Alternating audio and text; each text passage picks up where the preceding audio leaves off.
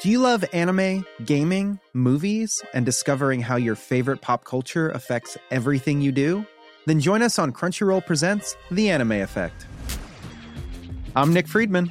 I'm Lee Alec Murray. And I'm Leah President. Every week you can listen in while we break down the latest pop culture news and dish on what new releases we can't get enough of. Whether you love movies, I'm going to tell you all about the hopeful 4K re-release of Tron Legacy that happens. I'm right there with you. Or music. The music in this show is absolutely incredible. Or anime. And under this mask is another mask. you can discover your new favorites right here on The Anime Effect. Listen every Friday wherever you get your podcast and watch full video episodes on Crunchyroll or on the Crunchyroll YouTube channel.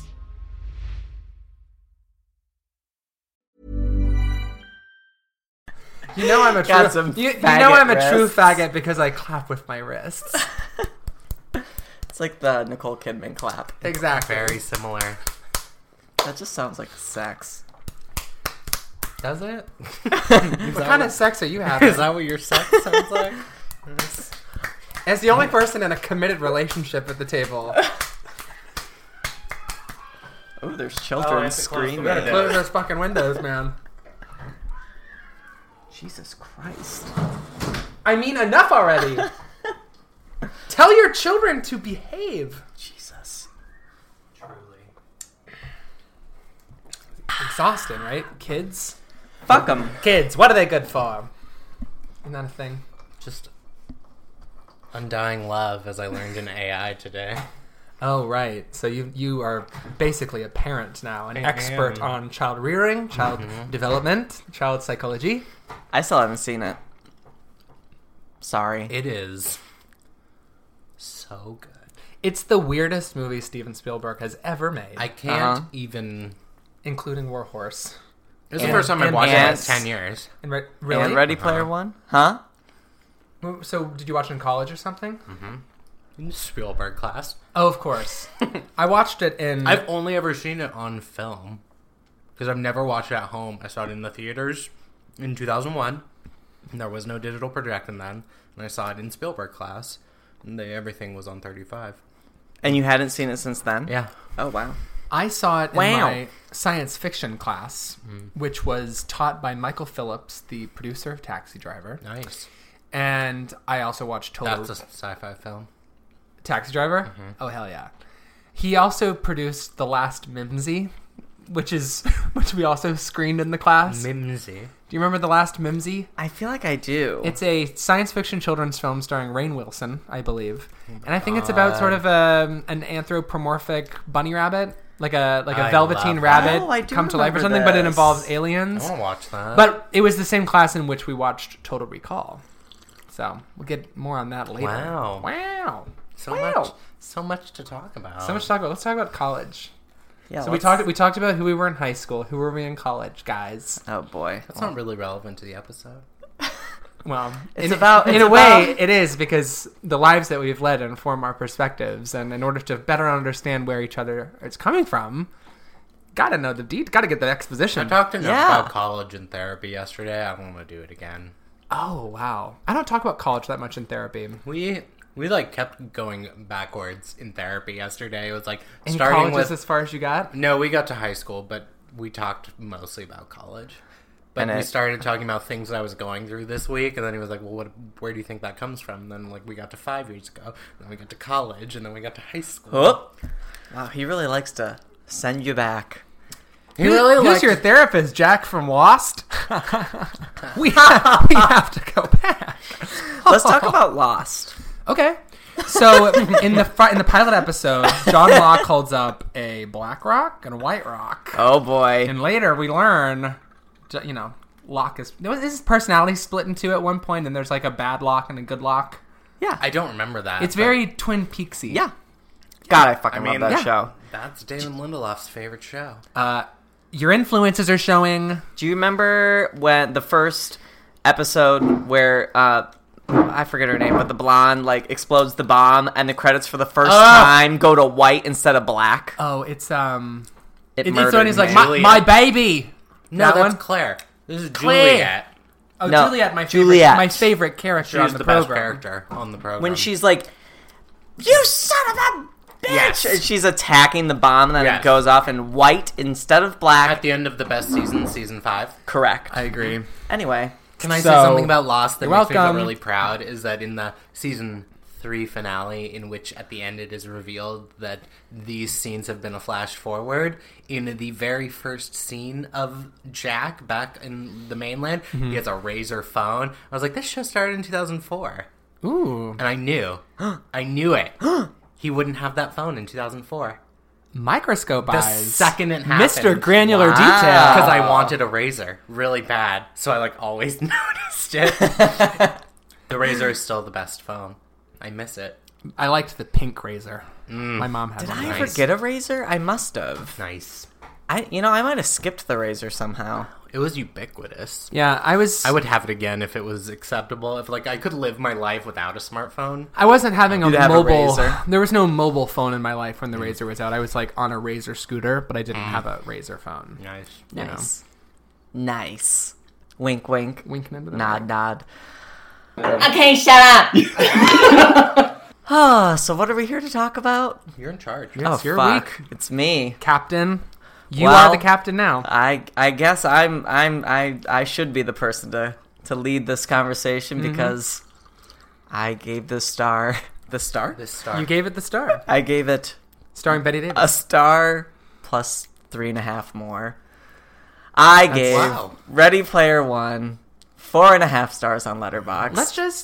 Let's just get this on the table right away. I don't think anybody's coming at you with knives over that rating. I want you to leave that shame at home. Thank you. And proudly. I don't think it's a ghastly embarrassment of a film. Such as Red Sparrow. Yeah. What else have we watched recently that was garbage? 3 Billboards Outside Ebbing, Missouri. Remember that film? What is that movie? I don't know what that is anymore. I've honestly never heard of it. It just came to me in a fever dream. The title.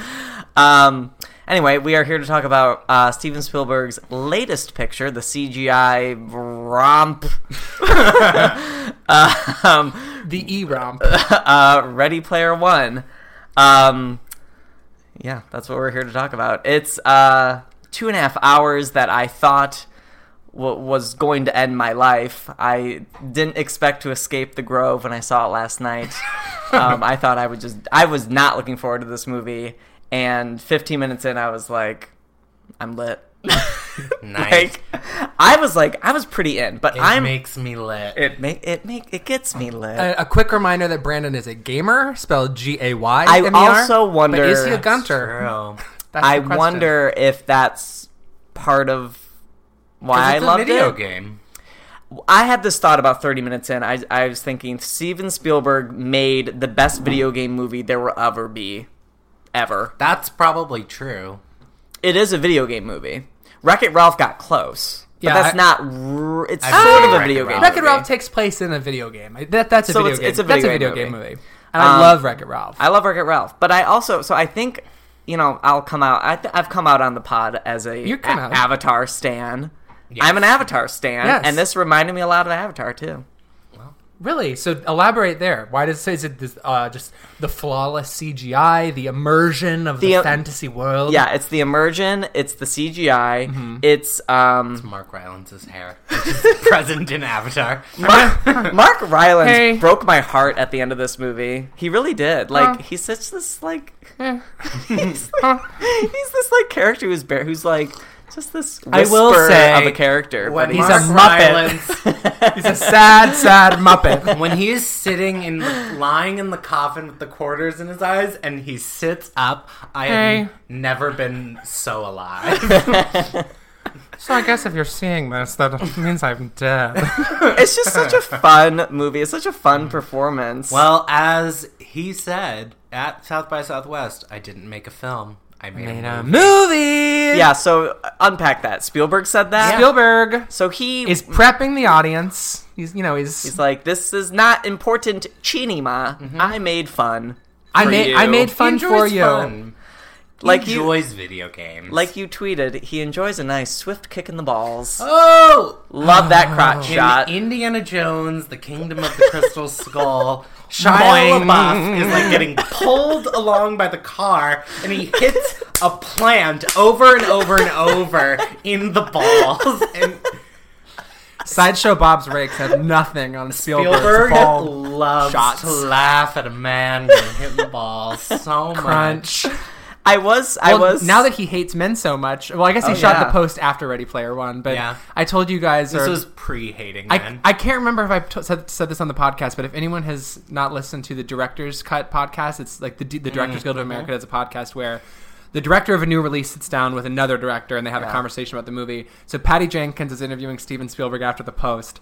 And like halfway through, like you can tell Steven is so proud of the film. Like he thinks he's really made the movie of the moment. And we all love the post, so like we probably agree on some level. But so he's finally he's kicking back with Patty, and he's like, Patty, like I don't know about you, but I vastly prefer working for women. I find that when I'm working for women, they always show up on time. They know exactly what they're doing, and with men, it's just like blah blah blah, me. Working with women is always the greatest. Don't you find that? And then Patty Jenkins is like, not really. I don't know, like maybe. But yeah, so maybe his newfound hatred for men has always been there, and that's why he likes a nice swift crotch shot. A crotch hit. The plot of this movie, I guess. Swift crotch hit. A swift crotch hit. What is the plot of this movie? So the main character played by I have nothing. Ty Sheridan. I have nothing pulled up. Okay, Ty Sheridan. Twink du jour, Ty Sheridan, who actually has very, very long legs. I know I've said that I don't find him attractive, but in his like skin tight gamer costume, I still think his face is just fine. Oh God, I thought that was going somewhere else. But his body is.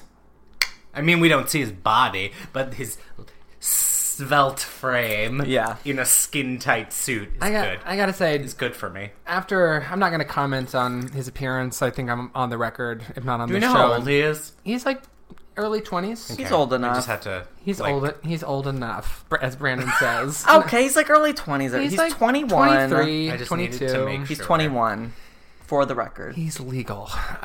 Jesus. I sort of am embarrassed forever standing Ty Sheridan after this movie. Not because he gives like a blah or like a bad performance, but because he gives like sort of a blah performance. He's not that charismatic. Like he shows up. He's not Elliot in E.T. He's not Elliot in E.T.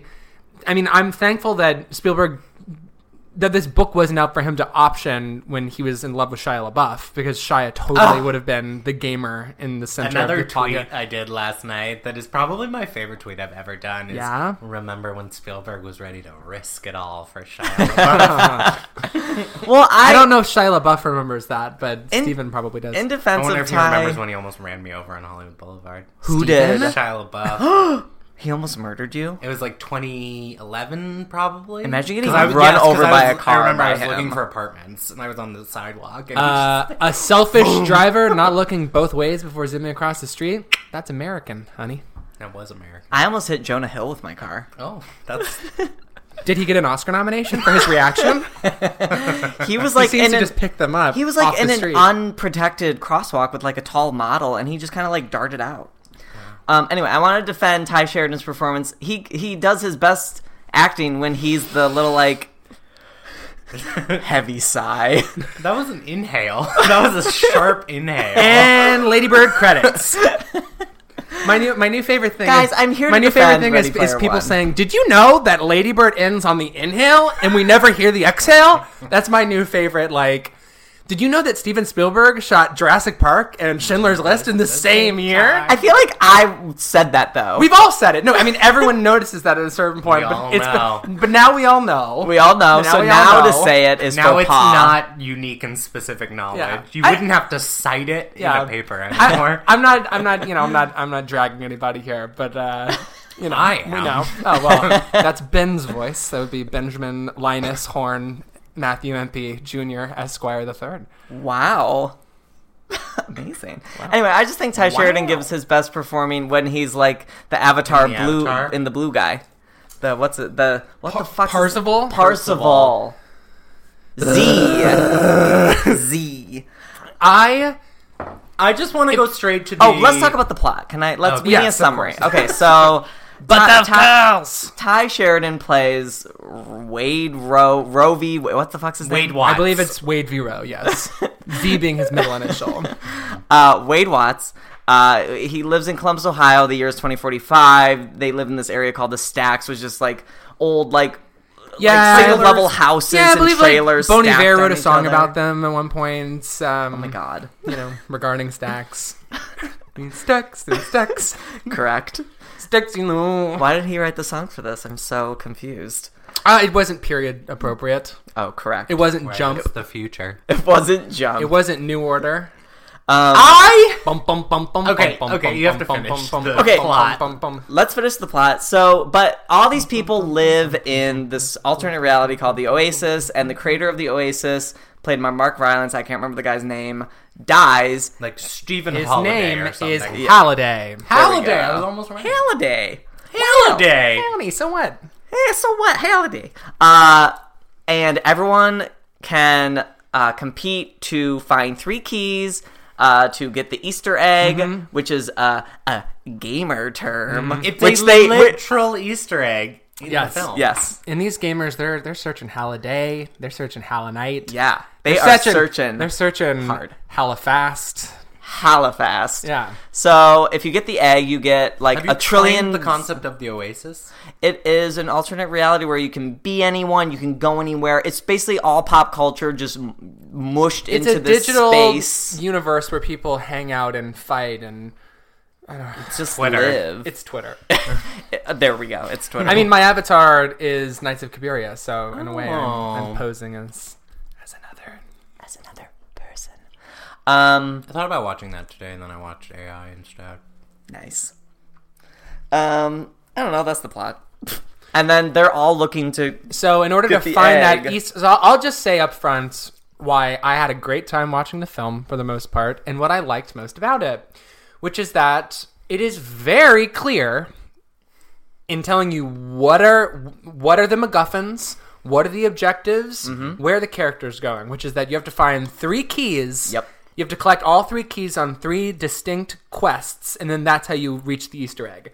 So it's like the movie asks nothing of you as an audience member. You just sit there and they're like, and now we're going to look for the crystal key. And now we're going to look for the ruby key. Yeah, it's very step by step by step. I hate a checklist movie. See, but what I'm saying is, I'm not saying that in a way it's a pro and a con for me. I think that it doesn't ask anything of the audience and therefore is lazy. But I loved that I could just, because Spielberg said it was a movie, not a film, I went to the theater where they serve beer, and I sat in my recliner and had my beer and turned my mind off. Yeah. It's just more exciting when you only know one step at a time. Yeah. Well, I'd rather watch Cries and Whispers, Right. But I'll take it. The thing about this is it really is in moments, it is like watching a video game. Yes. Like the first, when the movie won me over, it was actually pretty early. It was the very first scene. It was a very sharp shot. No, I don't even remember what the first. What was the first scene? I don't know. I actually like the Isn't it thing. Jump? Oh, it's Jump. It opens on Jump, and we zoom in. Starts with a jump and a bang. Yeah, I believe that's what it is. And then he explains the Oasis. He explains him dying, and then the quest, 3 keys, and then we get title, and then we slow down for a second. But the scene that won me over... we pump the brakes. For a second, we pump the brakes, but then we keep going. I also think it's a problem that when you die in the Matrix, you don't die in real life in the way that when you die in the Matrix, you die in the Matrix. Yeah. Wait. I thought that when you die in the Oasis, you don't die. You don't die, but you lose all your... Yeah, right. All your credits. All your credits and all your coins. Gold and coins. Because these people live their lives... in the Oasis, and all their possessions are in the Oasis. Losing everything. It is like you may lose your coins, but when 80s pop culture is the most valuable currency of the day, you're never totally broke. Nice. I hate that this movie is for 40-year-old men. Same, especially because who the fuck cares about the 80s except them? I mean, I don't care about the 80s, and I still loved it. I mean, I don't. One of my best friends said, there was a guy next to him with his small child, and he explained every single reference as it happened through the entire movie. Oh, no. No, thank you. No, thanks. Can you imagine? Can you believe? I would rather be dead. I would die if I was in that viewing experience. Yeah. If that was happening next to me, I would get up and move. I would have levitated out of my seat and slapped the shit out of both of them. I like that you're levitating first. Didn't you levitate in another fantasy on the podcast, or am I having deja vu? I often, when I get angry, I feel like I'm levitating. You levitate with anger. And then you just smack the shit out of them. Like when my mom's aunt told my grandma that my cousin was a bastard on Christmas dinner. And my grandma, that's rose from her seat. And slapped the shit out of everybody one at a time. Visual. Chair by chair. Vicky's mother. Mom, aunt, Ben. And Vicky's mother was Vicky, to the nth degree. So just imagine how much you would have stanned her. How much Vicky. Now I'm levitating, but with love. With hero worship for older women. Wait, I want to talk about my favorite scene. Yes. The scene that won me over. Okay. That first racing scene. Mm-hmm. I think it's just so well done. I mean, Spielberg does action better than anyone. Literally. Yeah, let's get something out of the way. Steven Spielberg knows how to mount a set piece. He knows how to keep your eyes glued to the screen. He knows how to deliver exposition. You are in basically the surest pair of hands you could ask for a movie like this. I just think, there are quibbles with Steven Spielberg, sure, but he is one of the top 5 visual storytellers in the history of American cinema. But in the world in Ready cinema. Player One, for me, it's, do I get all of the information that I need to keep going? Obviously. Does he catch it all in a oneer? Yeah. Mm-hmm. But do I really have any distinct frames that are sort of burned into my brain now from this film? Not a one. Yeah. Right. And I love that opening car chase. Actually, the only frames burned into my brain are the ones that were already burned into my brain from Stanley Kubrick's The Shining, which we can talk about later. But yes, that first car race is exciting and it's unpredictable, and the hurdles that are thrown up, and then King Kong at the end. Or is it King Kong or is it the Rampage Gorilla? It is. Rampage. I'm not sure. It is King Kong. I'm just kidding. Oh, yeah, but it is King Kong. We're on the record. It is the king of the jungle. There should have been some Rampage. It is aren't they both Warner Brothers movies? I don't know. Rampage is a video game. Oh, I didn't know that. I thought it was an original prop. Rampage is a side-scrolling arcade game where you play as a lizard, a giant monkey, or a werewolf. Or a werewolf. Werewolf. I kind of want to see that movie, just out of a crazy curiosity. I think I'm gonna go. Why? Batshit fucking insane. I think I'm going to get intoxicated, and I'm gonna go see Rampage. It looks like a shitty version of Jumanji. Yeah, I can't wait. Highlight of my year. But hold on, let me just finish my thing about the race. Yeah. It's engaging, it keeps my attention, but it's not really shot in any sort of surprising way. And again, not that we look to Spielberg, he speaks in the cinematic language. We know that's why he knows how to telegraph all this information. But there's no cool shots going on there. When we put everything in reverse, when we put everything in TNUC, and he goes backwards across the line, I do love the visual of him being underneath everything and then seeing the action from up above. But apart from that, I don't really get anything visually. Just only purely in terms of framing. Yeah, it's just shoot the actual life scenes. I actually don't know because I hightailed it out of the theater once the movie was over, and I did too. I meant to check in because Yanush shot it, right? Right, but there's a couple scenes where lights coming in through every window, so that's how I knew it was Yanush. But how much did he actually who storyboarded the VFX? Right. I don't know. It's a good question. Yanush do a previs or something? Did he have any sort of say? I really want to know that. Yanush, if you could just text me back finally, then we could get to the bottom of this. Please let us know. His work in AI is unparalleled. I think it's kind of obnoxious. You text somebody, hey, you owe me $20, and they don't text you back. Wow. That's pulling a Yanush. What a jerk. What a fool. I guess he could just Venmo me $20 if he wants. Can we talk about Stanley Kubrick? Because I just I can't talk about anything else in this movie.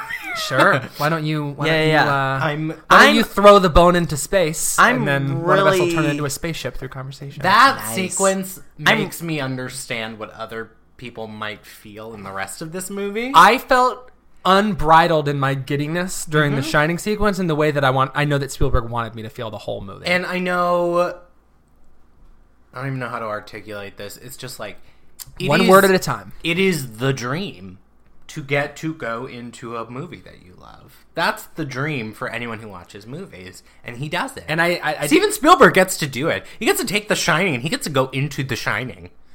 It's crazy. In Steven Spielberg's canon now, when he dies, he will have included imagery from Stanley Kubrick's The Shining. From The Shining! In his body of work. I can't wrap my mind around how insane it is. He did a great job with that. I understand visual effects, period, but how they were able to, because it's not like they just like had stills from the movie and then they animated their characters in front of them. The angles are mostly the same, right? Then you get stuff with Lena Waithe's character, like running away from the elevators, as the blood's coming down, like. That is not a frame that's based on an image from The Shining, and yet the elevators and the carpet and the wallpaper. I was like Spielberg must everything have was the note dailies. Perfect. Oh, you think that? I mean, he and Kubrick were so they were close. pretty tight mentor, you might say.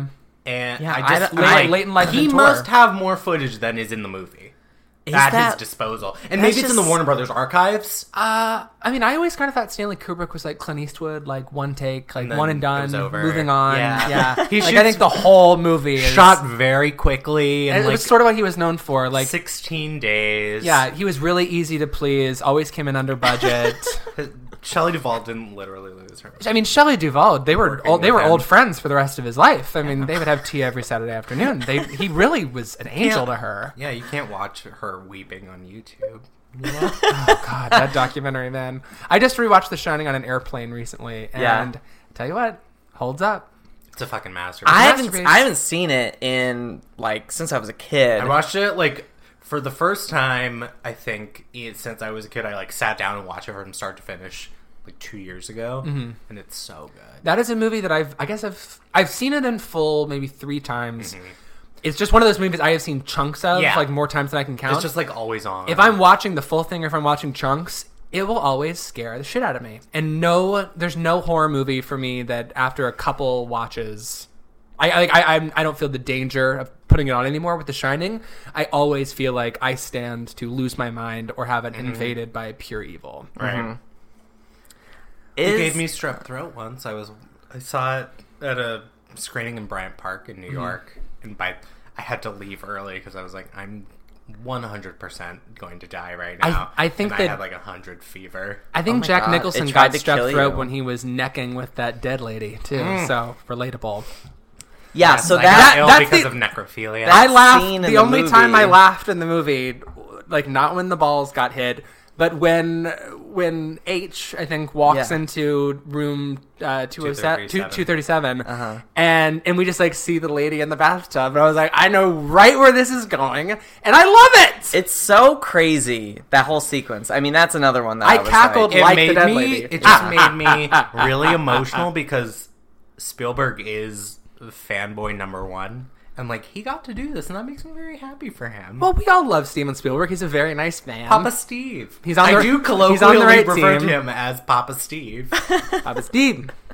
I mean, he could do more right now in this moment, I think. We've talked about this before. The Post was him trying to do something. Have we talked about it on the pod? My personal, like, he needs to do more for the Jewish people. Have at it. I don't think so. I just think he could do. I know. Schindler's List wasn't enough for you. I know he has donated so much money to the Democrats over the years, but he needs to like get on fucking television and be like, "We need to get rid of the Nazis." That's his whole career. Yeah, he needs to say it in public. He needs to say "punch a Nazi." Yes. Yeah. Because it drives me insane. He could wield so much power with that. I mean, I'm inclined to agree with you, but I'm sure that he's concerned about Fox News like running hit pieces on him all day, every day, and then no one shows up to his movie. Right. I'm not defending him. I'm saying that's probably why. I mean, his like number one neuroses is he wants to be loved by everyone. Yeah. I mean, his entire career is about getting mommy and daddy back together. You know? And by the way, of course, there's like a mommy-daddy issue in the movie. They're dead. Of course. Yeah. He's raised by his aunt. Dude, it's the whole thing underdeveloped. Is very it's undercooked. It's really stupid the way it's like executed. And then they just explode and then die. they explode. Yeah. In this movie, reality versus virtual reality. I think there is a gulf between my emotional investment between those two worlds.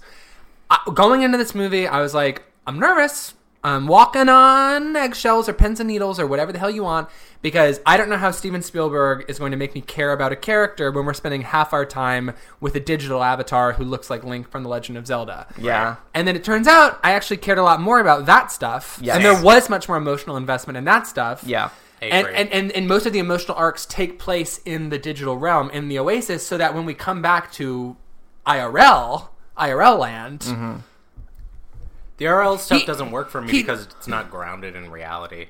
One, that, and two, like the real life characters, their arcs happen in the fake world. Mm-hmm. So about halfway through the movie, when Spielberg wants to spend more time in reality, like when they're tricking Ben Mendelsohn and they're trying to, or when he's trying to start meeting all of the real people. Yeah, but I'm like, but I'm like, I don't know any of you. Right. Like I'm missing a connective tissue between these two things. Except for Lena Waithe, who like fucking kills it. I didn't know driving she was in the Agnes movie. Varda's camera van. She's on the poster. I haven't. And she has like a classic like hand illustrated Spielberg it's poster. So awesome. I had on that thing. I forgot, and I didn't realize who she played, but so when she showed up as H, I was like, oh, fun. Her voice is unmistakable to me. Like when she was H, yeah, even when it was like modified, you could tell. I know her vocal patterns from Master of None. So interesting. Yeah, I had no idea that was her. Until she's the best part of the movie for me. Yeah, she's just and Mark Rylance and Ben Mendelsohn. More than like thinking about the movie, I was thinking about. I'm so happy. Like Lena Waithe probably had to read for this movie, and then she got a call from her agent one day, and they were like, "You're going to be in a Steven Spielberg movie," and that also made me very emotional. Yeah, I don't like how incredible is that? Like, I sort of imagined that they went to her, but that's maybe not. That's very kind of you. It's unkind of me to think that they knew who she was. Of you. Well, when did they make this movie? 2016 or 2015? I think they shot the real life stuff 2 years ago, so it would be 2016. I don't think she had blown up by then. But she wins. Oh no, she won an Emmy last year. Yeah. So I do believe it would be before season 2 of Master of None. Yeah. No, I mean, I guess that's right. I've just always. I don't know. I'll have to do some research on it. I like your version of it, but I guess I think too highly for it in my head. I was like, they had to fucking come to Lena, I just don't think anyone gets that except Sally Field on a Steven Spielberg movie. Well, you know what? Maybe, because we all know Sally Field loves to set people up. Maybe Sally Field watches Master of None, called Steven Spielberg. Oh my God, Steven, you've got to meet my girl Lena. Oh, that would be so good. Yeah. I love that. Sally Field knows unions. She loves a union. Union! What did you want to Photoshop it to? Opinion. Obvious. The obvious. For opinions that are stating the obvious. The obvious. I'm doing the union thing. The union arms. The union sign. I want to talk about this movie's view of the future. Okay, great. Which I think is extremely pessimistic. Which I thought which was interesting. Like these probably accurate. These people's lives are not based too far off, in my opinion. Based off. They're living in fear of going to a debtor's prison, like me. They're living in fear of Scientology and like having to go work on the ship. Yeah, exactly. I love being part of the Sea Org, but like even like the reliance on pop culture seems like desperate. Don't do that. It's fun to like pay homage to like pop culture and it's important in culture, but it's also like I just like the final line. It's like cheesy, but it's like purposely cheesy when he's like, because reality is real. It's like it reminds you that like it's not all about like.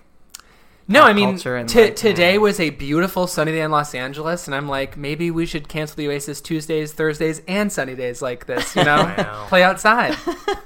I didn't go outside. I did.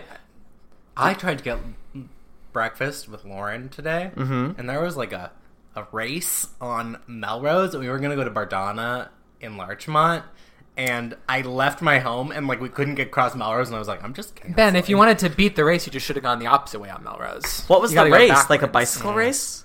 No, it was people running. Oh, okay. A running race. Just a regular race. Exercise. But Melrose was closed, and I was like, I can't get to Larchmont. Oh, wow. I'm starting to reveal where I live. Uh-oh. Oh, no. Ben lives on the corner of Beep and Boop. On the corner of Beep and Boop. Beep and Boop. Yeah, why was that relevant? Why did I say I have no idea. You didn't go outside today. Oh, I did. Yeah. So I left the house for like 7 minutes trying to get across Melrose. It's like, but at 9 o'clock in the morning. I do think, however pat it might be, when Spielberg includes the bit about how when Ty Sheridan owns the Oasis, he and his hot girlfriend decide that on Tuesdays and Thursdays it's time to play outside. Yeah. You know that Spielberg is endorsing that message. I find the film to be slightly critical of nostalgia, but kind of likes to have its cake and eat it too. Yeah. But it's doing both. We will talk about my favorite movie of all time, Catherine Bigelow's Strange Days, later on. But both Ready Player One and Strange Days have a sort of suspicious look at nostalgia. They view nostalgia as Ready something Player that One needed in to heavy doses is toxic. More. I agree. And I think that's the flaw of the movie. It didn't interrogate it enough for you. The final Mark Rylance moment solidified it for me. Right. Because it is. And I wondered when it would dig a little deeper, and for me that final Mark Rylance thing did it. It's not enough for me. For a movie that's so long, like has no trouble giving like extra splashes and explosions, to tie such a neat little bow on it, like but you had 2.5 hours. Like you had so much time. Why are you cramming your message? The only moment where I was like, I wish I was dead. Was only one? There was only one. I had 0 moments at the end when Ty Sheridan is like, I'm gonna run the company with my friends, and Simon Pegg is like, that's a good choice, like near tears, like ready to cry. I was like, I hate this. The Simon Pegg stuff at the end was a bit much. It was a lot. I'll say something about that scene, which is that Steven Spielberg is forbidden from shooting crowd scenes anymore. After The Post, where Meryl Streep walks down the steps of the Supreme Court, and you just see that like millennial, through a sea of women, and the camera hovers on this millennial who is dressed up as a hippie, doing a solidarity fist, like with a flower crown, like #blessed, #avocado toast. And in this movie, both the reaction shot of Ben Mendelsohn's company, like when they're watching on the monitors, when he wins the game, and they're all like, yeah! Like it's just this like crazy, like they look possessed. Yeah. But more to my point, at the end, like the celebration crowd outside, the people holding the signs that are like Artemis, like high five. I'm like, I don't think people congregate like this. Like that's not how celebrations work. I also didn't know that the team was called High Five when I saw the sign that said High Five. So I just thought like Spielberg was like, okay, we got to show that this crowd is amped, that they are in support of the team. What should their sign say? I know. High five! Like, I actually didn't realize. Slapping you 5, team! I didn't realize the team's name was High Five. I thought the sign just said High Five. High five! I don't even remember so, the sign. That in summation, There's definitely Steven Spielberg is not allowed to shoot crowd scenes anymore. Fair. Have you guys seen the still from The Post? The same descending the stairs shot. There's apparently like a woman in a veil, and it looks like she's like a ghost. I don't know if someone photoshopped it in. I love that. But yeah, someone tweeted like, did anyone notice the Post ghost? It's Kay Graham's dead husband in drag. Okay, let's talk about my favorite young actor in this film. Olivia Cooke. She's incredible. Who I love in everything I've ever seen her in. Even Thoroughbreds? Yeah, I mean, she's the sociopath? Yeah, she does the part well. I just don't... You don't think it's written well? I agree, correct. I don't think it's the right tack to take for that. But I haven't seen the film. Ever since I saw her on Bates Motel. Really? Yeah. I didn't know she was in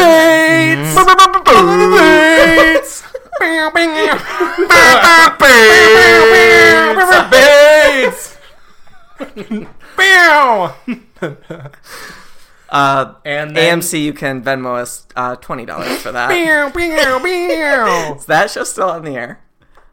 No. It ended this year. She did. 2017. She did. And then, amen. She's the sick girl in Me and Earl and the Dying Girl. She's the dying girl. Correct. Yeah, she is the titular prop of the film. She's the titular prop of the film. That movie has issues, but she's great. She's great in the prop role. She's like, as she is in Thoroughbreds. Your cinema is not going to save my life. But it feels like it might. That movie's so fucked. This is one of the most fully realized characters that she's gotten to play in American cinema. And she's doing the heavy lifting. That great. It's not on the page. It's her best performance, and to your point, it's not her. It's not even the best thing she could do, but it's the best thing she's been allowed to do. Yeah.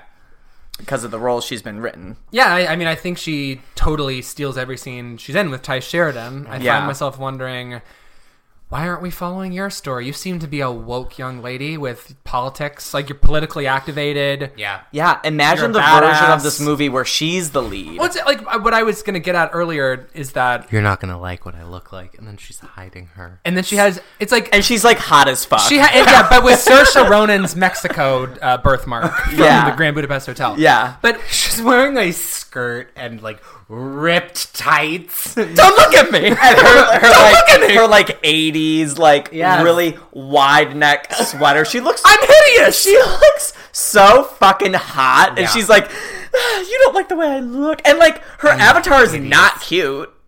Not the way that she is IRL. She's like way hotter IRL than her stupid avatar. I didn't really notice anything about the avatars.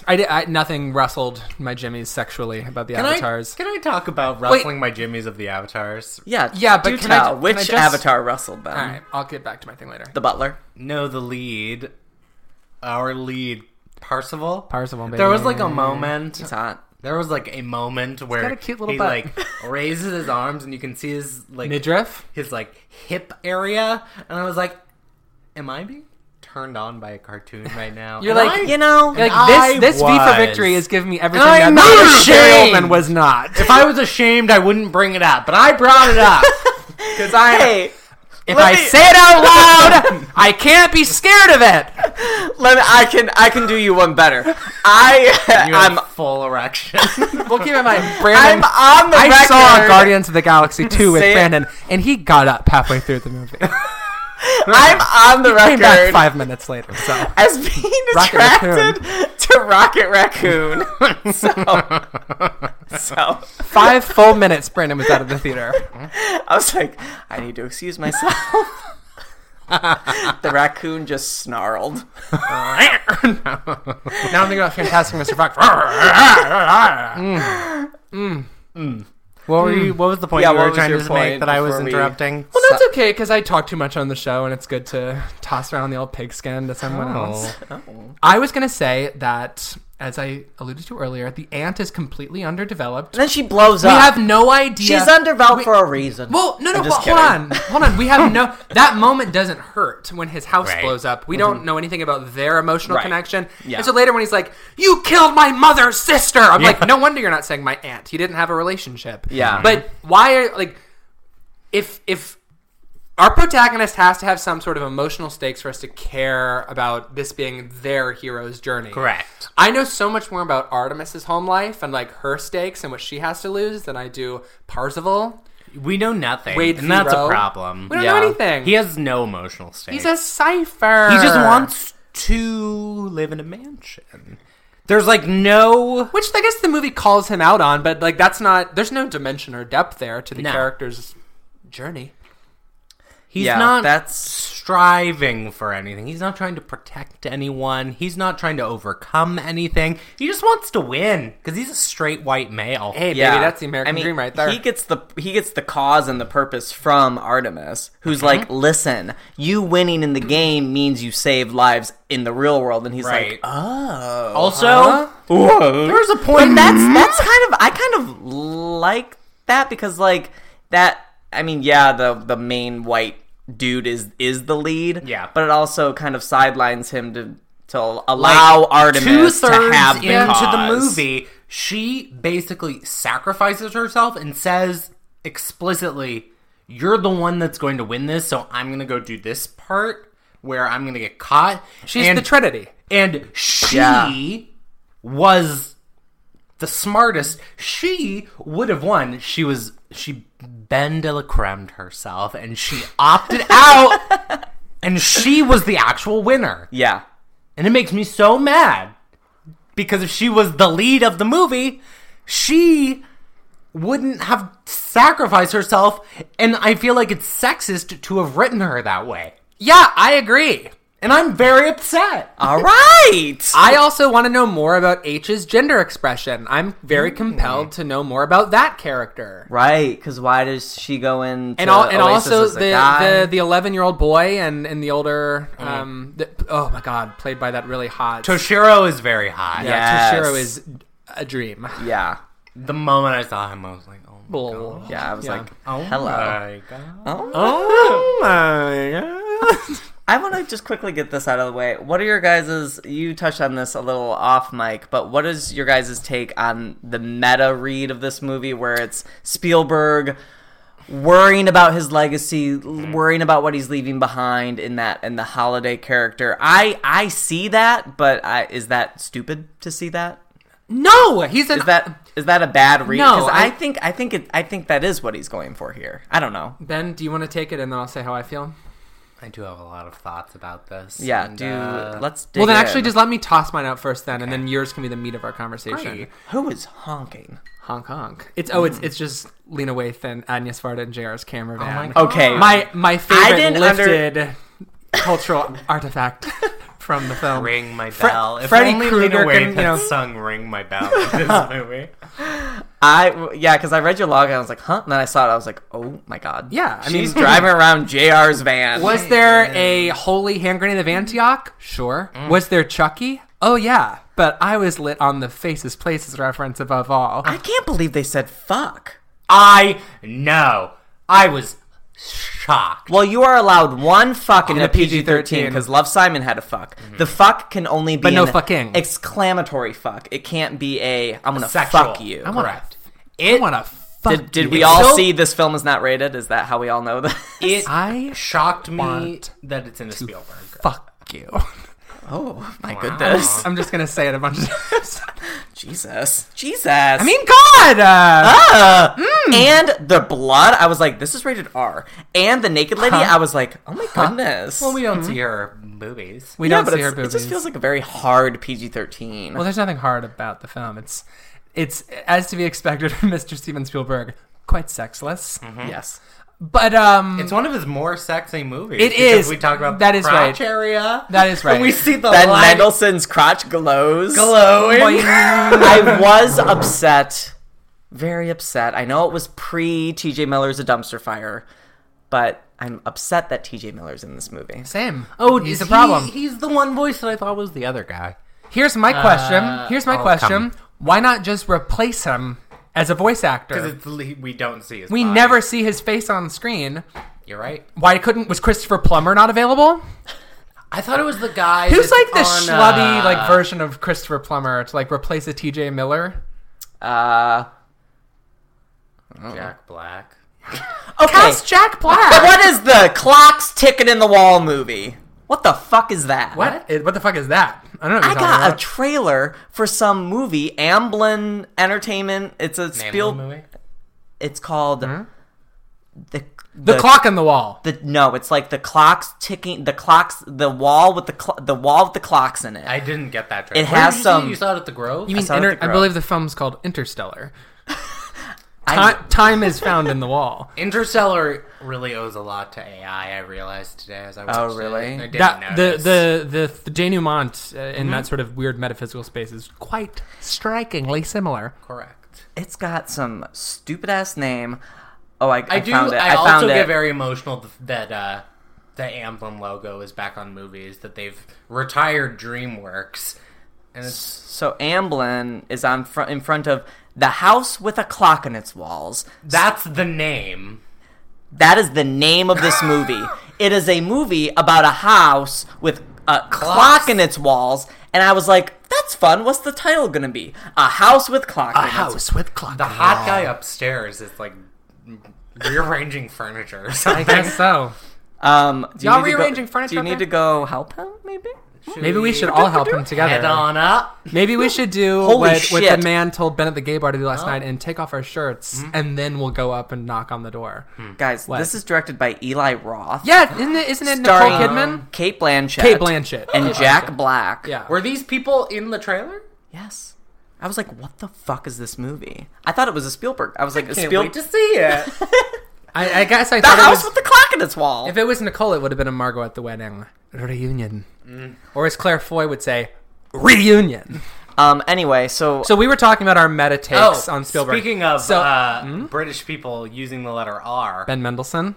No, I was going to bring up Ralph Fiennes in Strange Days. Ooh, Lenny Nero. A lot of R's. Lenny Nero. I believe the first one is, or the first noticeable one is he said, remedy.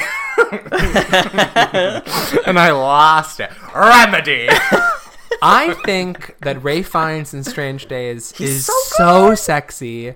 Truly, his hair is just like Brad Pitt wishes. He's like a slime ball who is always in a hurry. He's like always he's wearing leather pants and like snake skin top. He's taking advantage of everybody left and right, but he knows that you know that he's doing it, so like it's all good. Trying to get back his ex-girlfriend. Okay, but wait, I'm gonna circle back. Let me give my meditate quickly. TNUC, reverse. So what is that? Cunt. From Atonement. From Atonement. Cunt. Wait, but what is... I know what cunt is, but why are you saying it backwards? Because Atonement. When Atonement goes in reverse, we see that... boom, boom, boom, boom. Oh, it types backwards. I've been trying to make this bit happen for like the past 5 episodes, so every time you just like... I've let it happen. In the words of I haven't endorsed it until now, but you are endorsing it. I am. I thought it was... I don't know what was happening. Yeah. Anyway... What? I mean, Jesus! The hell? Do you need help? Is the upstairs neighbor doing? He's moving furniture. But it felt like it was coming like... Oh my god. Oh my god. Oh my god. Is someone trying to get into the house? He's communicating with us. Holy shit. Hello. Is it because we were screaming and he's like, yes, can I help you? Oh, wow. So I don't think that picked up on Mike, but a man outside just said, hello. Because we were yelling at him. I'm just now realizing that like Ben lives in an apartment complex, and we are just in the fucking unchecked privilege of us 3 faggots screaming every single week. It's enough that we read out our audio and our listeners have to hear when we're like, I mean, Jesus. But I'm just now realizing there's like real people living on all sides. No one lives here, but the hot guy lives upstairs, and the hot guy just said hello to us through the window. Think it was him. I wouldn't know his voice. This like just got so A Quiet Place so fast. Like as soon as our hypothetical situation turned real, we're like, oh my god, this loser's moving his furniture. It's like, and then we hear hello. We're like, oh shit. It's like Trixie Mattel as Anne Frank.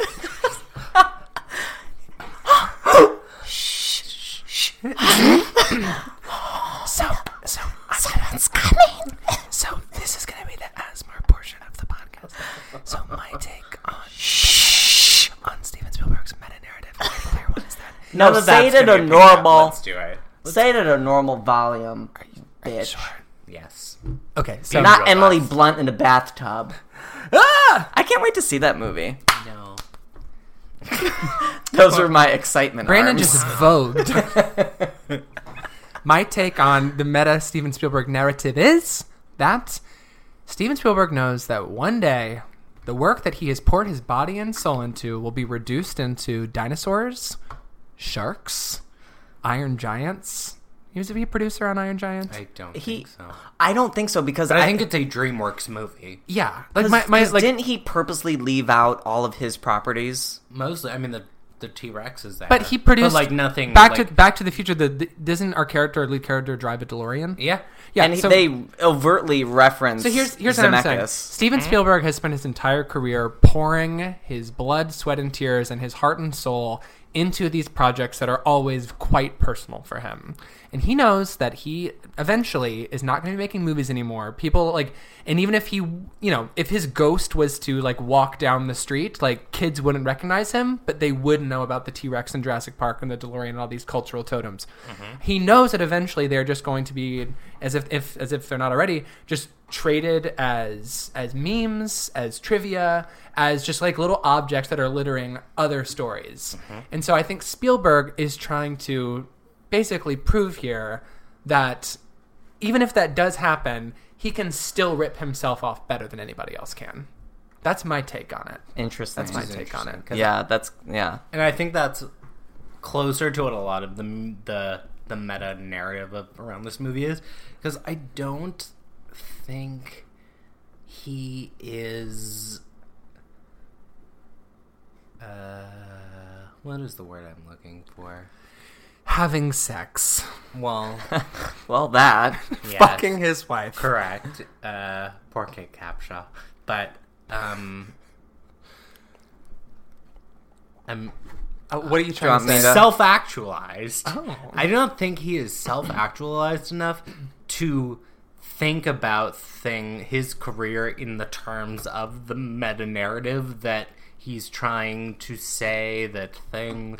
Like, I think he is very proud of what he's done in pop culture. And I think he doesn't see what he's done as a detriment to society. And I think, just like everyone, I have insider knowledge about Steven Spielberg. I just don't say anything because you're just gonna have to cut it. I know, but I'll say that, and just like, I just want everyone to know that I'm very informed on this topic, and I just don't think that that's where his mind is.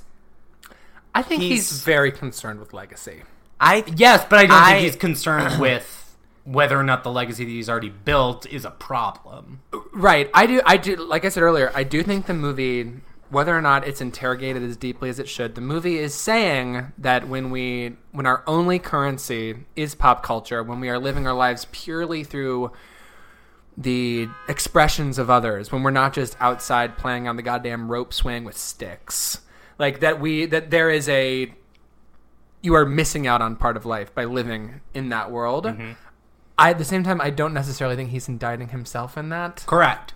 I think he is trying to say, I was able to do this because I spend my childhood doing this. Right.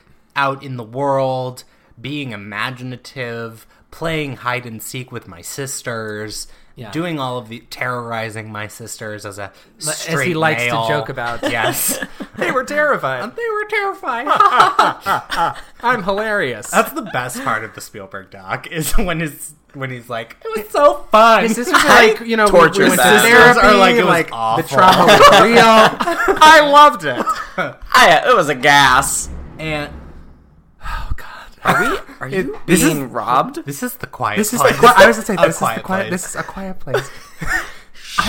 I'm actually scared right now. Something just scraped very loudly. There's an alien. It's like he's dumping, like, salt from a bag. Like a large, like, water heater. I need John Krasinski to come save us. We record right next to a window. Oh. He just knocked on the door. Go answer it. Ben, go get it. I don't think that was. No, that was a knock on your screen door. This is literally a quiet place. Holy shit. Okay, so Ben is walking to his front door. He's looking through the peephole. And he's probably seeing a man on the other end. And he's opening the door. Hi. I'm just, Pulling up to Mickey D's just for drinks? Oh yeah, that's me. Nothing extra, just perfection and a straw. Coming in hot for the coldest cups on the block. Because there are drinks. Then there are drinks from McDonald's. Mix things up with any size lemonade or sweet tea for $1.49. Perfect with our classic fries. Price and participation may vary. Cannot be combined with any other offer. Ba-da-ba-ba-ba. Somebody just parked right behind my car.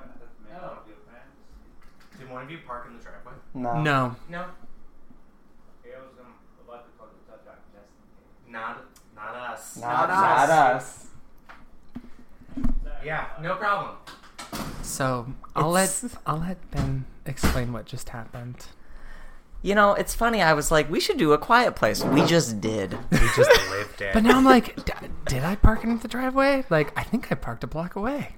I'm fine. I'm fine. I'm in front of a different house. So Ben, what just happened? Someone parked behind my neighbor in apartment 3. It's not the hot neighbor. Oh, that's rude. That's rude to number 3. I know. So here's what I'm sort of obsessed with this encounter, is that he knew to knock on this door to be like, I was wondering if it was some of your friends. You're right. Which means that the entire apartment building knows that Brandon and I come over here sometimes and yell. Just scream. Anyway, so now that that's resolved, the guy in apartment 4 had friends outside in front of my building last night until like 2 a.m. and I could hear them. How did you ever finish in the bedroom with I that don't feel ruckus? bad. I know. I was trying to watch in the bedroom in the middle of the night. Ben and I went out last night and a man tried to take him into his bedroom. Take your shirt off. You should take your shirt off. And I was like, I'm shy. I literally said that. I'm a shy girl. I'm shy. Okay, let's get back on track. Yeah, let's move on to our homework. We're at an hour. Okay, well, I just want to say I do think it is him investigating. Not investigating. He doesn't really investigate anything in this movie, but I think he is a movie, not a film, you know. Correct. I think he is very worried about legacy, and wanted to comment on his legacy and what that means to him and what that should mean for audiences.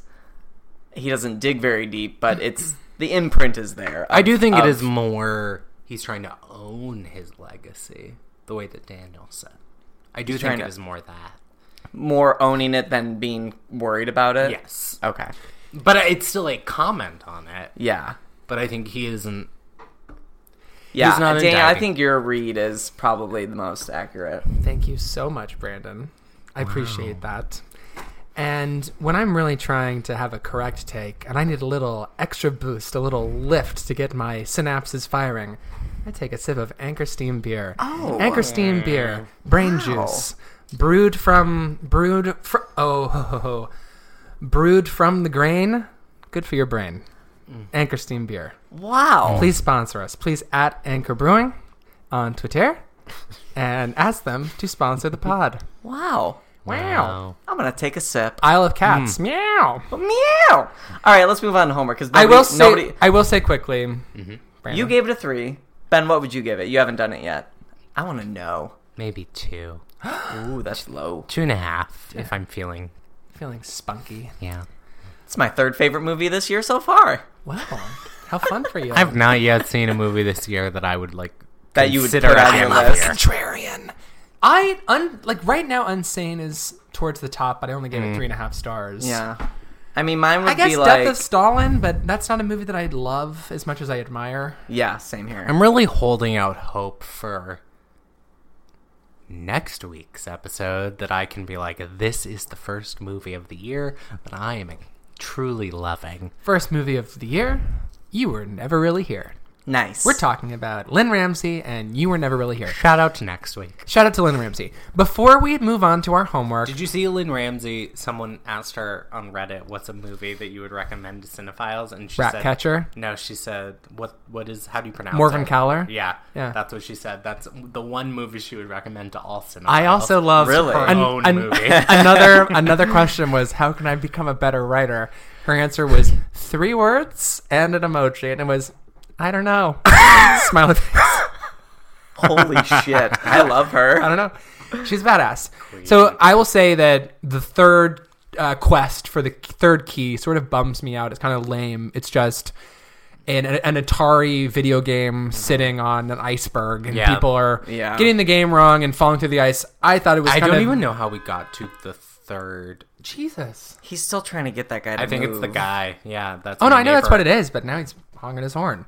Well, I think that's what all the honks have been tonight. I'm still... I was just scared someone was going to knock on this, rap on the window right behind me that I wasn't hearing. I really felt like we were inside John Krasinski's A Quiet Place. Let me just say. So I thought that the third challenge was a little visually statique. Shh. It was kind of uninspired. It was boring. People were just, standing on the ice and holding controllers. It wasn't... And waiting. It wasn't really much to see. Say it normal volume. I was then going to speak in my normal voice. I would have liked another full cinematic immersion level akin to The Shining, but this time we are going back in time. I to like 1970s Belgium. We are going to the apartment of Ms. Jean Dielman, if you're nasty. Ooh. And you have to slice those potatoes and sleep with those Johns and put your money in your vase, and you get the key by slapping the shit out of your ungrateful son who doesn't want to hear your stories. That would be the best first-person game ever invented.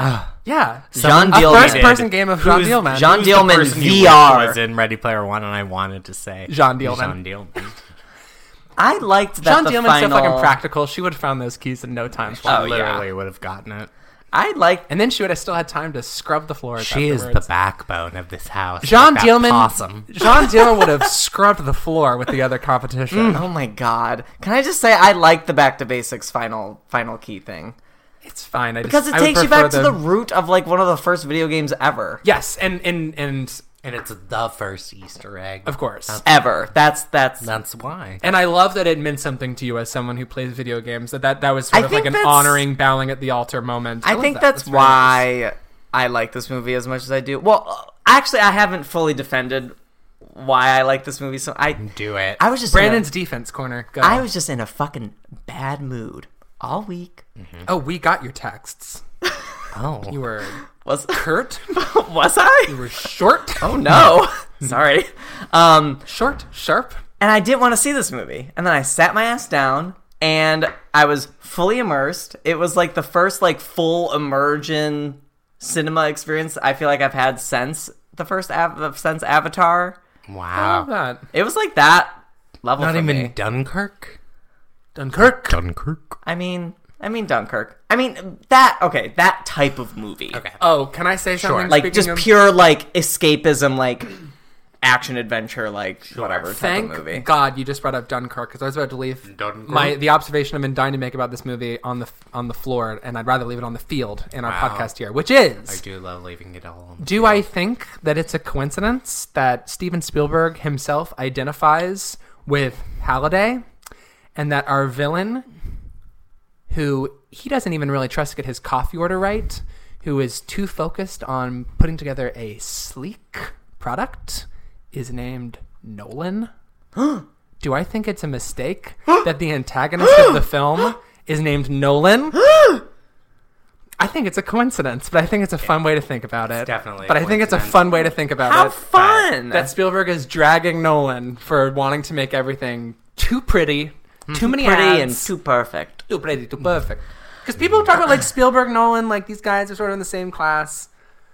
He means nothing by it, but I do like the idea of Spielberg being like, he can get my coffee, but he doesn't get to make my movies. Fun. Ooh.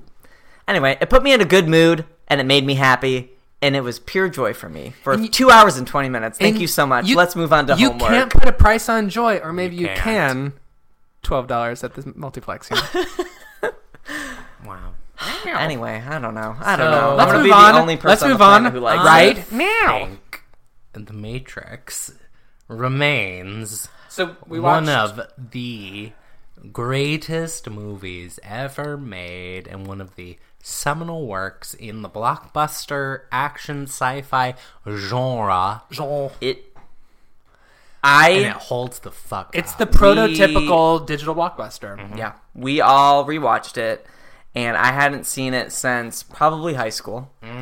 And it, holy fucking shit. It's like insane. It's every single scene I remembered. Yeah. And I was like, oh fuck, every single scene is good. And I remember every flawless movie. It is oh my god. I'm so glad I rewatched it. Yeah. I even like Reloaded. I like them. I like them all. I don't remember which of the sequels I actually like. I think the second sequel is better than the third.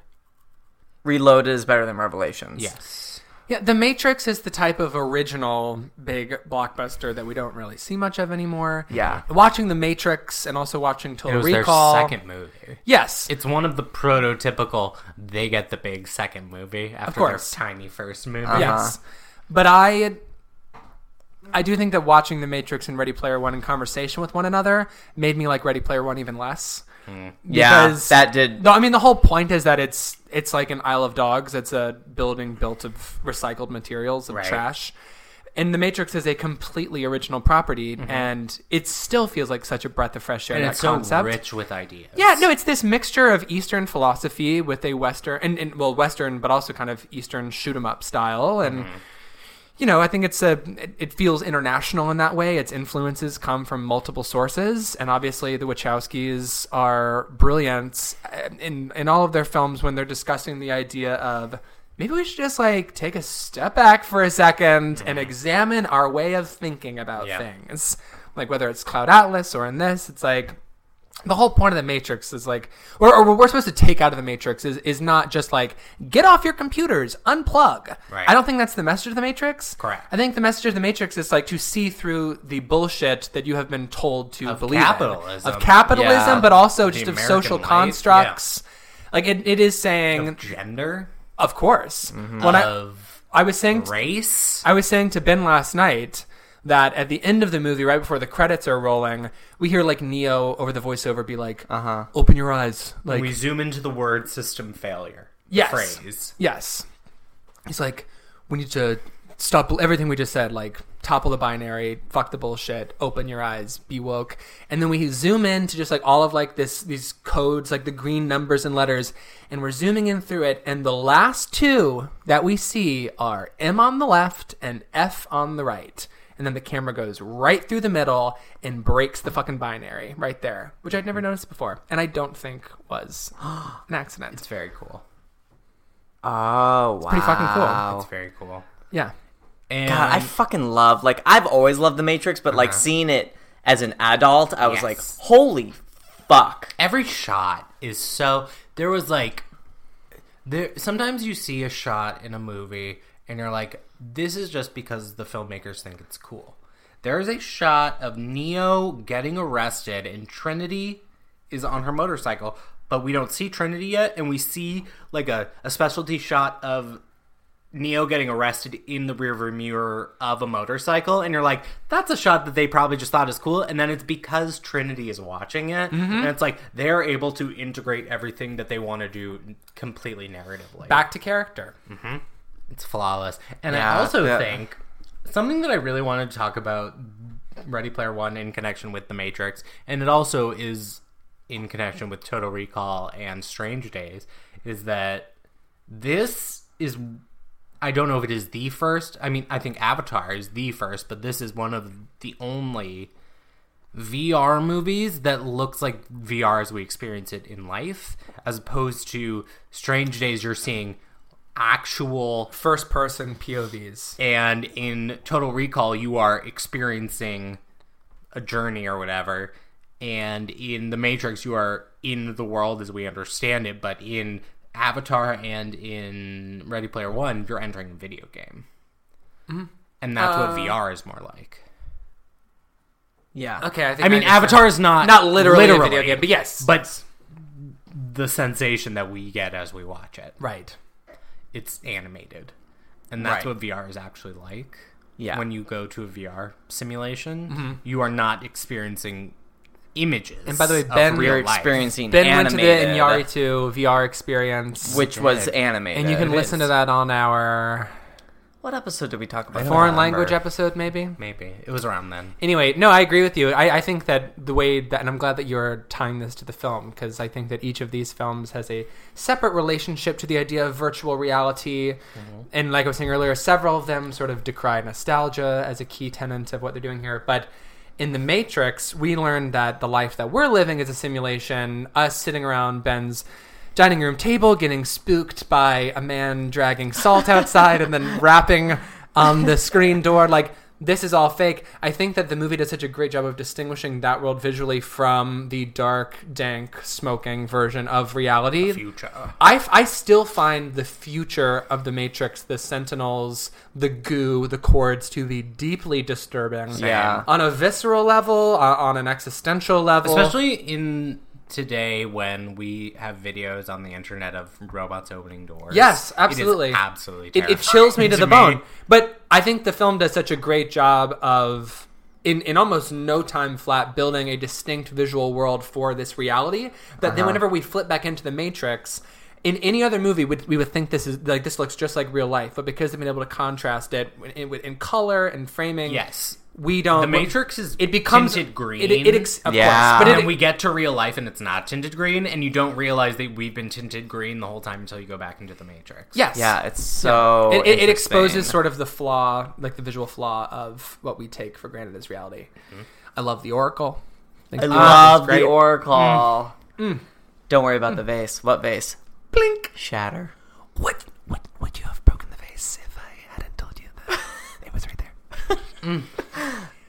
What else? There's more about the Matrix. The action sequences. Like, I forgot the first sequence where Trinity has to get away is insane. The sequence where Morpheus is leading Neo through the office space to escape the agents is insane. The shootout obviously is like incredible in the lobby. Every single action scene is like every shot is. It's just, I find it blew my mind. The third act action sequence, basically from it's so emotionally when Neo satisfying. When Neo and Trinity walk into that bank with the guns, from that point to the end, it reminds me so much of like John Woo and of Hong Kong shoot 'em ups. Like just the way the end also. Oh fuck, I can't remember. It's a Bruce Lee movie. I can't remember what it's called, but basically.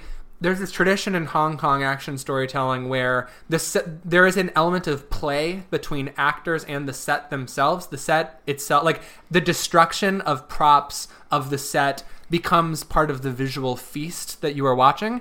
So all of those shots of like Neo leaning against like a tower in the bank and then seeing like all the bullets just hit that tower and plaster and marbles just going everywhere. It's balletic. It's beautiful. It is so visually satisfying to me. This movie is not flawless. It's not perfect for me, but I don't really. My problems are just like they're not. I still think it's like basically a masterpiece. I don't need to dig into them, but I understand that the movie is working on some sort of like spirituality and theology that is baked literally into the characters' names. But do I wish that Trinity wasn't attached to Neo through her love for him? Right. Yes, I do. I think the movie would be much smarter and much richer if she's operating more as an independent agent. But, isn't it still works. It still works. Doesn't it literally love that awakens him? Yes. Yeah. And that's dumb, but it works. When I saw that, I was like, I wonder if that was like a studio I'm sure it note. is. I mean, I don't know that it wasn't the Wachowskis, but I'm sure that it helps. Yeah. I mean, I forgot what I was going to say. I don't know. I'm kind of obsessed with some of the long lenses in this movie used for just medium shots. There's, of course, like the classic shot of Trinity like holding out the gun at the end of the film on the rooftop, and so her arm and her gun occupy like basically half of the frame going towards the left, and it's like a classic diagonal in the frame, but there's just so much depth and so much. And the thing about the Matrix is there's so much texture to this world, which and in Total Recall and Strange Days 2, which you don't get in Ready Player One at all for me. Like Ready Player One feels so plastic to me, which is partly by design because it's not necessarily endorsing this oasis. But I just love that there is such you can reach out and touch everything in the Matrix, even the Sentinels, even the like the code, like it feels like a little beaded curtain. So much of the Matrix is just like the special effects is just like augmenting what is actually there, as opposed to like the faces and like really creating a world. And I think that has a lot to do with it, and I think that those effects age better, and I think we need to remember that when we make movies. I think that because Matrix does not look aged. No, not really. I mean, like the effects, a little, but just like the face morphing. But you still buy it. It doesn't look cheap. It doesn't look cheap. Right.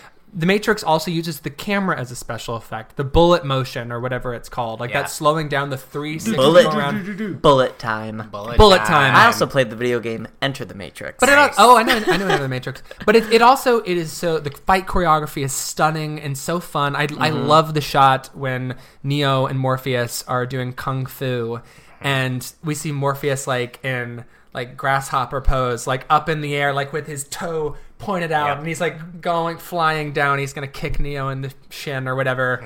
Like that, the special effects, like Lawrence Fishburne is up on wires, or maybe they digitally pushed him up there. Right. But it's that the character is doing something cool, right. Not that, look at this building is exploding and every fucking window is crashing. Yeah. And we do get some of that. Right. But it's like when Trinity is trying to like bust through that window and she keeps like, she's on the wire or whatever, just like going back and forth into it. Like it has, the visual effects are part of an engagement with surrounding in the film.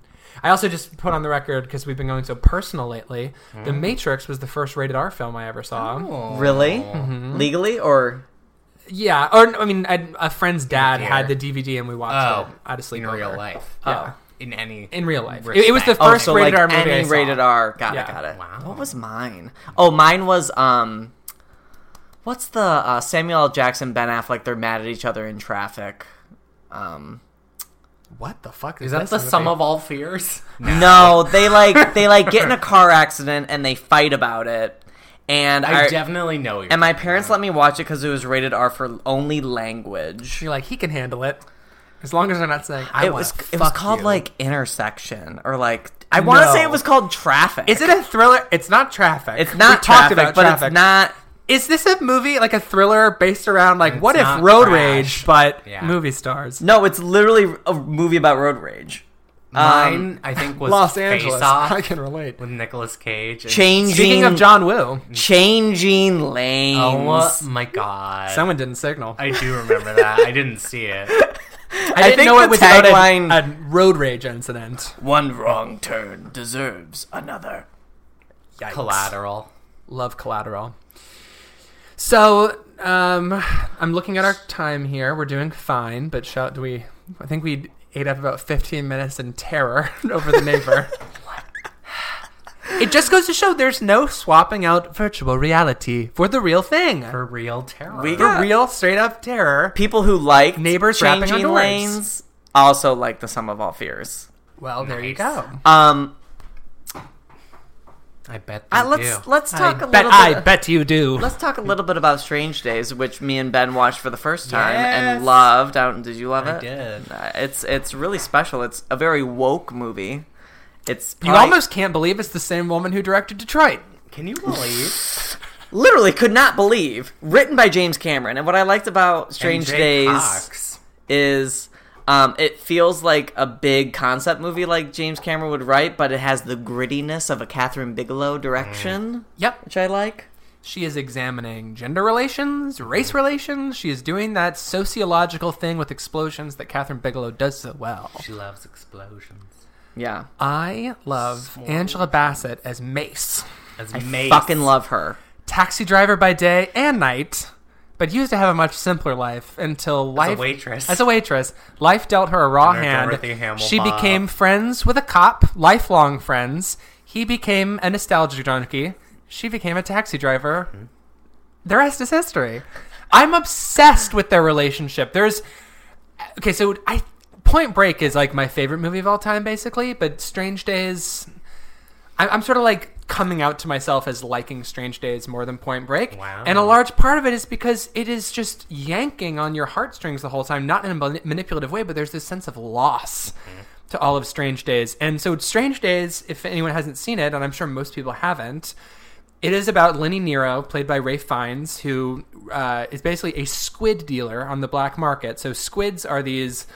Basically, you have like a VR headset that is attached to like a little tape, and basically you are watching other people's memories, other people's first-person experiences. So the movie opens with an amazing one-shot from like the POV of like some burglars who break into a house, steal some shit, and they're going like up and down stairs, through hallways, like, and then at the end they have to like jump from one rooftop to another, and the person who we're following like doesn't land the jump. They die. And they die. They go splat. They die. And then we cut to like Ralph Fiennes watching it. He's like, I hate when the snuff is on the squids. Yeah. So basically he doesn't deal in snuff. He doesn't deal in stuff. So Ralph Fiennes, his character's name is Lenny Nero. He is a greaseball. He's a ne'er-do-well. He wears a leather jacket. he is basically in love with his ex-girlfriend, played by Juliette Lewis, who is like a fucking punk who is living with like this Juliette Lewis crime in this lord. movie. She's incredible, and she sings her rock music, and I love her. It's good rock and roll music. I love her rock and roll music. Oh my god! And then Angela Bassett is his lifelong friend Mace, who is sort of his driver. So it's a love triangle. Yeah. And then what basically they expose police corruption and police brutality against a famous rapper who is sort of like Jericho, who is sort of like the Bernie Sanders of his day. The most important black person alive, says Angela Bassett. Well, he's not alive anymore. I mean, he's on some level. It's like I believe the movie was made before Tupac was killed. Yes, which makes it prescient in a whole other way. And so it's just a flawless film. Oh, and it takes place in the year 2000. 1999. The last 2 days. The last 2 days of the millennia, or of the century. The millennia. That is how they frame it. Of the millennia. And and it takes place in a dystopic Los Angeles. And it's also a film noir. It is. So I get really hard on that. You know, it's about exposing like city corruption. Anyway, I've said the plot of the film. You must see it. It's really low-key special. Catherine Bigelow's best film. Yeah. It's quite exquisite. It's quite substantial. It made no money. It made no money. It was a box office bomb. It was a failure. 4 stars from Roger Ebert. Yeah, he knew. When Raj was right, Raj was right. He truly is. I love when he's right. I love when Raj is knowing, but not about knowing. What would Roger... If Roger was alive... Oh, do you want to go there? No, I don't. What would he have thought of Ready Player One? Let's step it back. Well, Roger Ebert was one of those like video games are not movies guys, right? Yes, like, you can't replicate the emotions of a film in a video game. He was says in his review of Strange Days, which I read today. He ends it on the Juliette Lewis quote about how movies are better than Squid because you know when it's over, and that's how he feels, is that movies are better than virtual. He refers to movies are a virtual reality that are 100 years old, and you already feel everything, and that's what movies are about. Yeah, when you step into someone's reality and live. Yeah, he was very anti VR and all that stuff. So yeah, he probably would have. He would have been like a rare misfire for Mr. Steven Spielberg. If Brandon Brandon realized, much to his chagrin, nay horror, that the critic whose opinion he most aligns with is Mr. Richard Roper, Mr. Dick Rope. I walked out of this movie and I was like, "There's got to be someone on Metacritic who gave it 100." No. Where's Claudia Moore? And my 4.5 out of 5 would translate to a 4 out of 4. What am I going to do with my life? Yeah, but you've retired the Kirby scale, haven't you? Yeah, it's gone. But I was going to say, if I haven't noticed. It's gone. She's gone! Oh my god. She's gone. What was the last movie? Well, I backdated it, and I started, so everything January 1st, 2018 on doesn't have it. So if you don't know what the Kirby scale was, it's that Brandon would rate out of 5 stars on Letterboxd, and then the opening line of every review would be blank stars out of 4. Because I couldn't give up 4. So there were 2 different ratings. It was known as the Kirby scale. It was affectionately known as the Kirby scale, and it inspired... I don't know. Legions of fans. A generation of critics. R.I.P. But just like you have to shut down the Oasis on Tuesdays and Thursdays, sometimes you have to retire the Kirby scale. It's gone. Wow. It's gone. It's gone. But you know that Roger Ebert, if he was still had his show with Richard Roper, although since this is fantasy, Gene Siskel is still living, we'd like see the clip of Ready Player One and Ben Mendelsohn's like, catch those dogs, or whatever, like Cruella de Vil. And then the screen goes black, and we pull out, and there he is in his armchair, and he turns to face camera, and he goes, "A rare misfire for Mr. Steven Spielberg. Ready Player One hits theaters this weekend." That's all. That's the joke. That's it. That's the joke. That's it. That's the joke. I don't know. I don't know. I loved Ready Player One. I don't know why. I really don't. I don't understand what my brain was going through or why I had that reaction to that movie. We all like a movie that is not critically acclaimed now and then. It's my dumb movie. It's my outlier. We all have it. But you know what? It's not dumb. I don't. If you liked it, it's not dumb. To you, it's not dumb. That's right. It's a smart movie. If it spoke to you, it spoke to you. It did. It is smart. I think it is a smart movie. You're a gamer. Yeah. Gaymer. Gay? That's her tribe. That Gundam scene got me lit. Can we talk about... I just want to talk about not the etymology, not that, but I want to break down a word here, which is Gunter. Yes. Which actually was the first time I laughed in the film. Egg 1 out of 2. Egg Hunter. Huh? They're Gunters. You know, because in the very beginning, Ty Sheridan goes, like freeze frame on his face, like the camera's like down on his feet, goes up to his face. Ever since I was a kid, I always wanted to be a gamer. And then he's like breaking down like this guy, like Halliday left Easter eggs. Yeah, he's like, some of us are known as egg hunters or gunters. I'm like, I'm garoning. That's so or dumb. Sixers, which also makes no sense. They're named Sixers because they're numbers. Bleh. Like what? Like what was the reasoning? Vicky Creeps. Pretty good. Very good. Rules in your game. Vicky Creeps trying to get the keys. Someone screen grab it and caption it Ready Player One. Your rules and your games. And your keys and your eggs and your rules. and your stacks. I'm gonna do it. And your Breakfast Club trivia. How do you find that? And your cues. And your Rush songs and your New Order. How do you find it? Is it available on digital? You don't have to make the meme now, Brandon. I want to do it on my... I love immediacy. I do too. Immediacy. All right, let's wrap. I feel like I'm not going to top that joke, and I'd like to wrap it up. Nope. We're gonna 30. We're gonna pull a Costanza, which is you make the room laugh and you stand up and say, "Thank you, folks," Thank you, and exit the room. We also watched Total Recall. Liked it. Love that movie. Love the exploding. Liked it.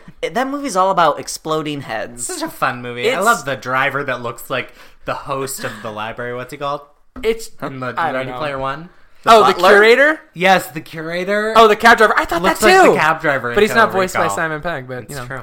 Yeah, Total Recall is a truly disgusting film. Turns my tummy. When the faces explode.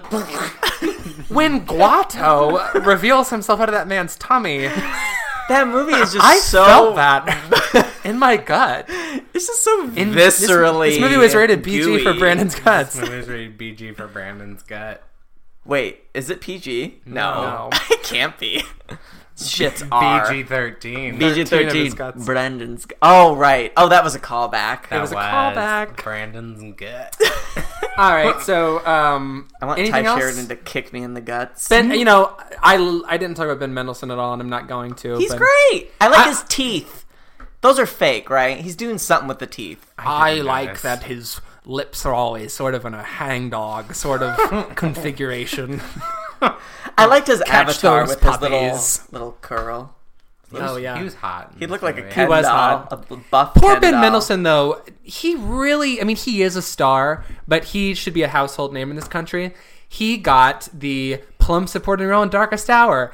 Colin Firth won an Oscar for that. He's going to get a nomination. Nope. He's the villain in Steven Spielberg's Return to the Action Blockbuster. I don't think anyone still knows his name. Yep. We will see. True. It's crazy. Emmy Award nominee Ben Mendelsohn. Emmy Award winner! Is he? He wins for season 2 of Bloodline. That's for right. a season that he is barely in, but is Have you watched that? Yeah, I feel like I've talked about it on here before. Oh. It's not great, but Ben's I like Ben Mendelsohn. The first season, I do think.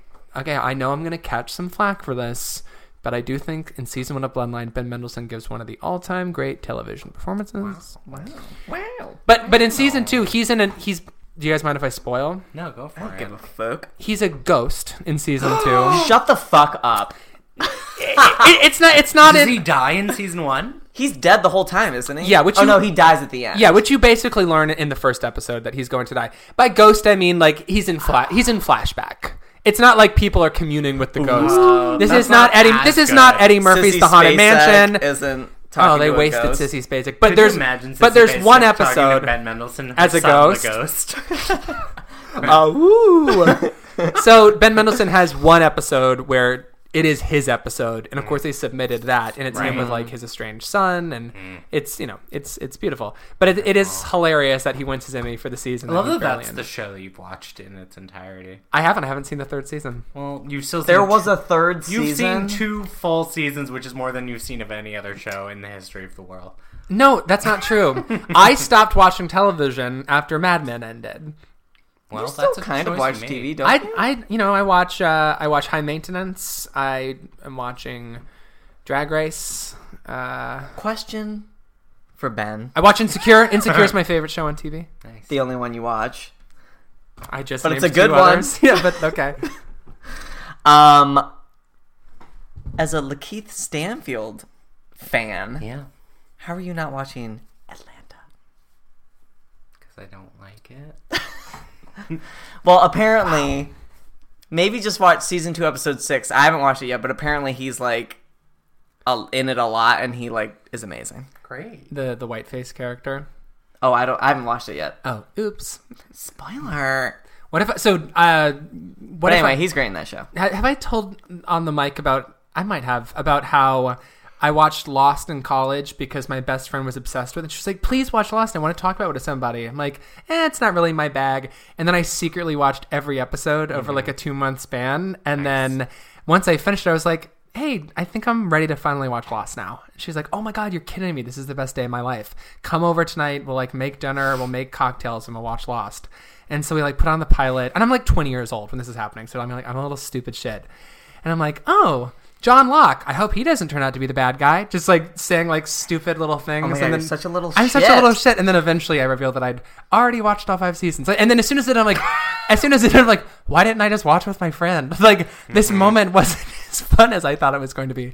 But what if I revealed myself now to be like, I've seen Atlanta, I've seen The Americans. Oh my God. And I do watch BoJack Horseman. Oh yeah. Yeah. Nice. You watch some TV. I watch some TV. I'm trying to watch Solaris like I did the other night. I'm trying to watch Secrets and Lies. Yeah. You got things to watch. Ben manages to do both, but we can't all be Ben. I don't know how you do it. Not all of us don't sleep and don't have a social life. So that helps. My content consumption. Well, this has been... You can breathe now. We can breathe now. You can breathe now. Let us all exhale. Speaking of Angela Bassett. Academy Award nominee Angela Bassett. Okay, well, this has been Movies IMO. This has been the Ready Player One episode.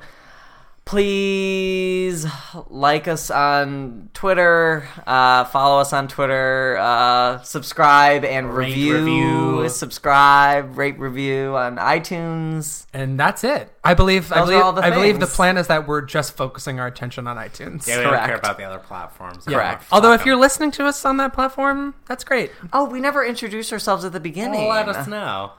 We didn't. Oh, no. Oh, goodness. Well, reverse. I'm Brandon Kirby. You can find me on Twitter at BK Kirby. I'm Ben MP. You can find me on Twitter at Real Todd Haynes. I'm Daniel Crook. You can find me on the internet at Daniel Crook with 3 O's. And I'm looking forward to Steven Spielberg's Pope movie that's never going to happen. The kidnapping of Edgardo Mortaro. Is that a thing? Yeah. Supposed to be starring Mark Rylance, written by Tony Cush, but that Cush. Oh, that's right. But that Cush ain't never gonna hit because they couldn't find a little boy. They couldn't cast the kid, but I think they have now found him. Oh, I think they did another casting session. Oh. After Spielberg remakes West Side Story, then we'll see. Also, that Cush will hit because Cush is writing that one. Oh, he is. Yeah. Okay. Did you say where? Yeah. You know what? Tossing it back to you, Brandon. Spielberg will be working long after his own death.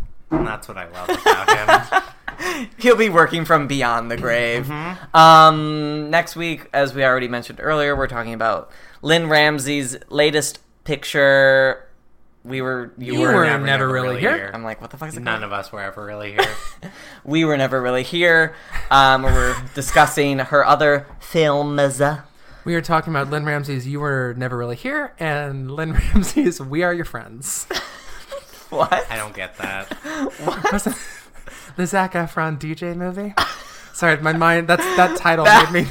We Are Your Friends. That Zac Efron DJ movie gave us nothing except I think that's the hottest joke. The hottest Zac Efron's been in a movie. Neighbors is in that Neighbors movie. 2. No, he's way too buff in Neighbors 2. Maybe for you. All right. All right. Okay. Did y'all see Blockers yet? No. Okay, because that reminds me of Neighbors 2. I did see Eden a couple years Blockers? ago. Speaking of DJ Yes, movies. I saw Blockers! And my log... I mean, spoiler alert, kind of, but not really. It's like kind of a sequel to Love, Simon. I heard there's a gay character. There's a... Gay. And Leslie Mann, God, she fucking delivers. When doesn't she? Correct. All right, well, that's it. The winner is Jane Fonda. Thank you. Thank you very much, members of the Academy, and thank all of you who applauded. There's a great deal to say, and I'm not going to say it tonight. I would just like to really thank you very much.